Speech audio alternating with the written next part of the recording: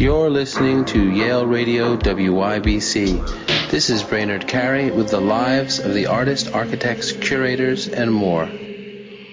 Today on our show, I'm talking with Montana Ray. Montana, thanks so much for being with me today. Oh, my goodness. Thank you so much for having me. I'm really delighted to be here. Montana, I'm excited to talk about your work, and I know you're going to read some older poems, but also we're talking about new writing.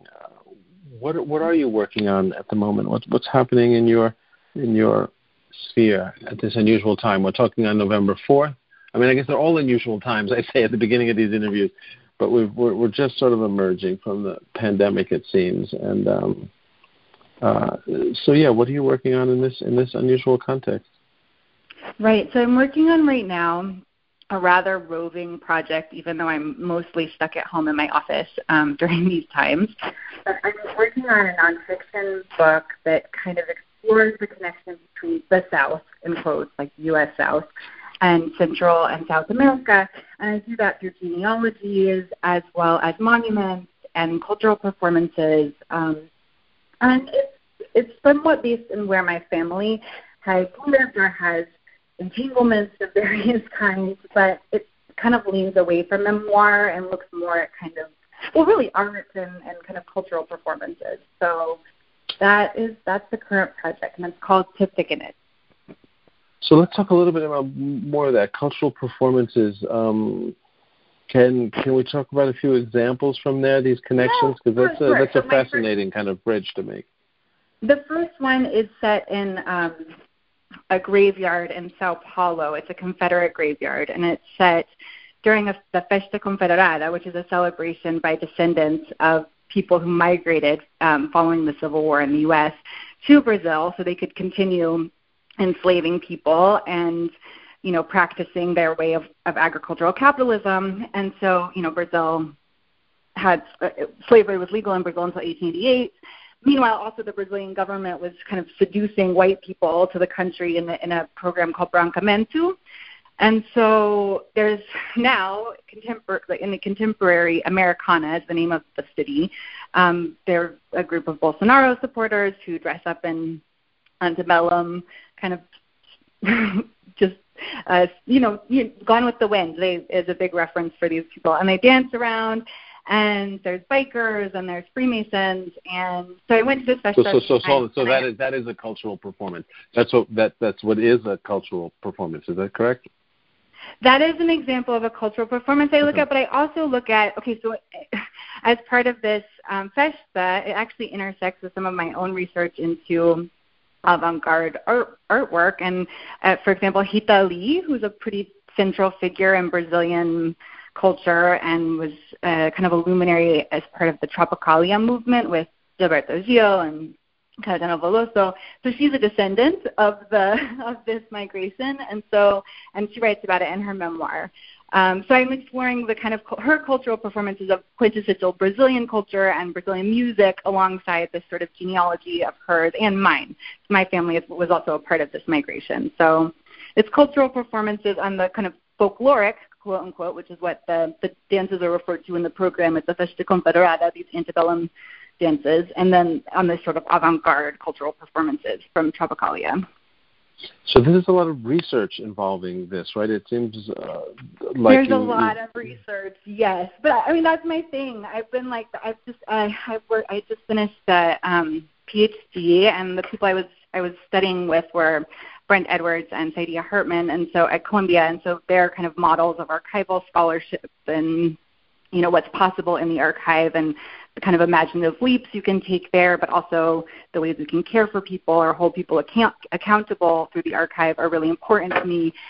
And then also, personally, I just feel like every time I go to an archive, I see people working on family history projects in some way or digging up family secrets in some way. So this is also, and I have never done that because I'd approached it more from a scholarly perspective, but this is actually the first time that I was thinking about family genealogy as well, this book. So, yes, a lot of research, but I'm really into it, nerdily so. That's fascinating. Yeah, I love talking about that and that kind of research because it does seem, as you said, like it can reveal family secrets, but also these secret histories or histories we don't hear about. I was fascinated to read something. It was at the Yale Art Gallery, I think it was. I should know the names of all this, but it was an old painting, and probably from the 1700s of a family. And you see this young boy in it who has a collar on his neck. He's a black slave, and for the family. And they were trying to research this and figure out, as part of contextualizing this painting, who is that boy. And and I thought this was such a fascinating story, but they never found out who the boy was. And I thought, yes, they haven't found out yet. Right, they haven't found out yet. But these are the kind of things that can be revealed, right? That are sort of like I don't know how to phrase it, but they're sort of kind of seismic kind of discoveries that can make us revise history or look at it through a completely different lens. Yes, I'm glad you share my enthusiasm for the excitement of the archive, quote unquote. Yes. So we'll talk a little bit more about the archive, but I'd love to hear one of your poems. I know you're going to read a few. What's the first one you're going to read? So these are older poems. They're from my book Guns and Butter. I really have been in the archives for the past 6 years or 7 years during this PhD, so I haven't been writing a lot of poetry, but I'll read two, and these are in the shape of guns. They're concrete poems in the shape of guns. So the first one is called United States of Montana. Men live in Montana where air is healthful. Men go to Colorado near Montana in the mountains. Sick men go on hot afternoons. Men work in factories, and Kansas is in the newspapers, talked of by men. Idaho thou hast, and far away Singapore, Honolulu, Brazil, Alabama. In Montana, men eat and have bodies which pain them. Kansas has two men pained by their eating. The stomach of man, a weak affair. Men work, suffer, are a little ugly. Mountains are in Montana, and the afternoon is strange, haunting, awful. Hear the buzzing in the hot grass coming from the live things. So that's one. And then... Thank you. Sure. The other one I'm going to read is another poem from the same book. Let's see. This one is called Customs Motherfuckers. Holding my passport, the officer says nice. Nice like a gun show, I think. He means I've lost weight. You've lost a lot of weight, he says. But that baby, must be he looks like Daddy. Where is Daddy? In D.C., huh? Is he a politician? I dig in my bag, diapers, contraband crackers, a toy giraffe. For my license, thinking, well, here's a rum cake family anecdote, like when Aunt Mary told the cops a flasher had flashed her. Their first question, well, and what were you wearing? Okay. So nice to end on an anti-cop poem in this moment. So, yes. Thank you. So, yeah, let's talk a little bit more. So both poems were from Guns and Butter. That's right. An older book of concrete poetry. It's kind of nice or interesting to try to imagine, the shape of what you're reading, because of course that's one thing that doesn't translate in reading, right? Concrete poetry is of course visual. That's right. Yeah. No, and I think you're right. Like, it is a really different experience to encounter them on the page. And so I don't know if we can connect that, the work you're doing, as a poet or have done as a poet, and what you're doing now, which is this research and even with which I'm fascinated with you also did research into Ana Mendieta a while ago. As a poet, translator, researcher, all of these things come together in a sense in your work, don't they? And as you said, the kind of nerdy work, but it's also has the overtone of poetry, right? Because you're an artist coming at this. You're not kind of just a purely nerdy academic, right? It's very porous, and actually, it's funny. I mean, the concrete poetry that I'm writing is really influenced by the concrete poets in Brazil. So that was the first example of concrete poetry that I was ever taught by Monica de la Torre. And so basically I I'm really moved by that work, but on the same time, philosophically, anthropophagia was basically came out of Brazilian modernism, and it was a project of cultural cannibalism where kind of white elite Brazilians would pretend to be and cannibalize North American and European art in the production of Brazilian subject matter. And so in the 70s, the Concrete Poets took that idea and made it into a translation platform. So basically, Haroldo de Campos was interested in consuming all of these literatures from different places to fortify and strengthen Brazilian arts and culture. And I mean, to me, now I had such a I wanted to critique that work for so long, even though it was so important to me visually, aesthetically. And right now I'm actually working on a translation project with Yuri Cruz, who's an artist in Brazil, who is really interested in kind of anthropophagia, critiques it, critiques the kind of appropriation and, really caricature of indigenous culture and the appropriation of Black culture that went along with that movement, but also kind of revitalizes this notion of artistic nourishment. And his work, Prestophagia, is about kind of consuming Black text and a young artist consuming the work of elders in to kind of nourish his own artistic practice. So we've been spending the summer just kind of chatting online about various Black feminisms that he's influenced by, and it's been a really amazing time. So yes, I think that it is very much of a piece where that kind of wrestling with an academic idea for a long time does lead to exciting creative collaborations, once in a while, hopefully more often now that I'm out of the PhD. But, yeah. Right. And so let's talk about some of those collaborations, some of the things that, just to revisit how we began. The book you're working on that in a sense has some of what we're talking about and even your approach to writing folded into it. What are some especially interesting discoveries you've made in your research? Okay.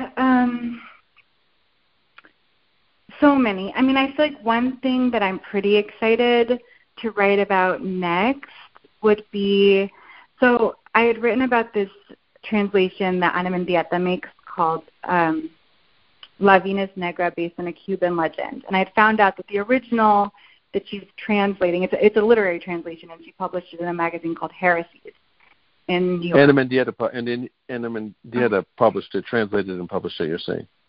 Yeah, exactly. In Heresies, the feminist press, and I think it's 1981, and she's an editor. She's on the kind of working with this mother collective to publish this piece. And basically, I found out that the original legend was kind of this piece that was constructed by a cohort of American and Cuban sort of sugar tycoons in Cienfuegos in 1919 to sort of celebrate the centenary of this the city. And so it's basically, the actual story is about a Black woman who she's a beautiful nude Black woman who it's in the kind of colonial voice is described in this kind of lewd way, and ultimately she's dispossessed of her small island, Cayo Loco.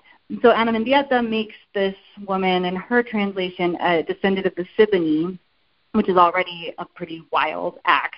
And I write about that in my dissertation. But then when I went there to Cienfuegos, I saw these images of women who were performing the legend in the 1980s, and often kind of cultural tours that were coming through Cienfuegos. And so they were, these beautiful, it was kind of like Black beauty queens. There was a contest that people would kind of be picked to play this character, and I was really interested in the way that they kind of used these symbols of Black power to recreate this centenary white nationalist legend. So what I'm really wanting to do next is to go and interview the women who played the part of La Venus Negra in the 1980s, and that's kind of my next what I'd like to do. And it also kind of maps onto my mom was really interested in Cuba in the 1980s, and like my baby pictures are me at like Sandinista rallies and stuff when I was like, so I feel like I'm just curious about her, and she passed away when I was very little, and so I would like to go and sort of have it be like a palimpsest of itineraries where I'm sort of thinking about Ana Mendieta, but also thinking about my mom, and then interviewing these women to find out kind of the real story in some ways. So I don't know, that it's like that was an exciting discovery, but it's also it doesn't seem like I don't know, it doesn't seem finished yet. Do you know what I mean? Like I would like to know more, I think, which is perhaps one of the, when you discover something exciting is when you know you want to learn more about it, right? That there's some really exciting history and stories there. Yes, and it strikes me as also very, very personal, kind of personal exploration in some ways. That's also part of it, although, I could be wrong there, but it seems, when I talk to different types of writers, right, one person told me that in fiction, you kind of, reading fiction, you sort of find yourself in some way, and poetry is something else, but in nonfiction and in this kind of research, especially what you're doing and how it relates to family and this kind of digging through texts and the past is also somehow very personal, somehow also about perhaps absolutely finding yourself, or is that a stretch? Yeah.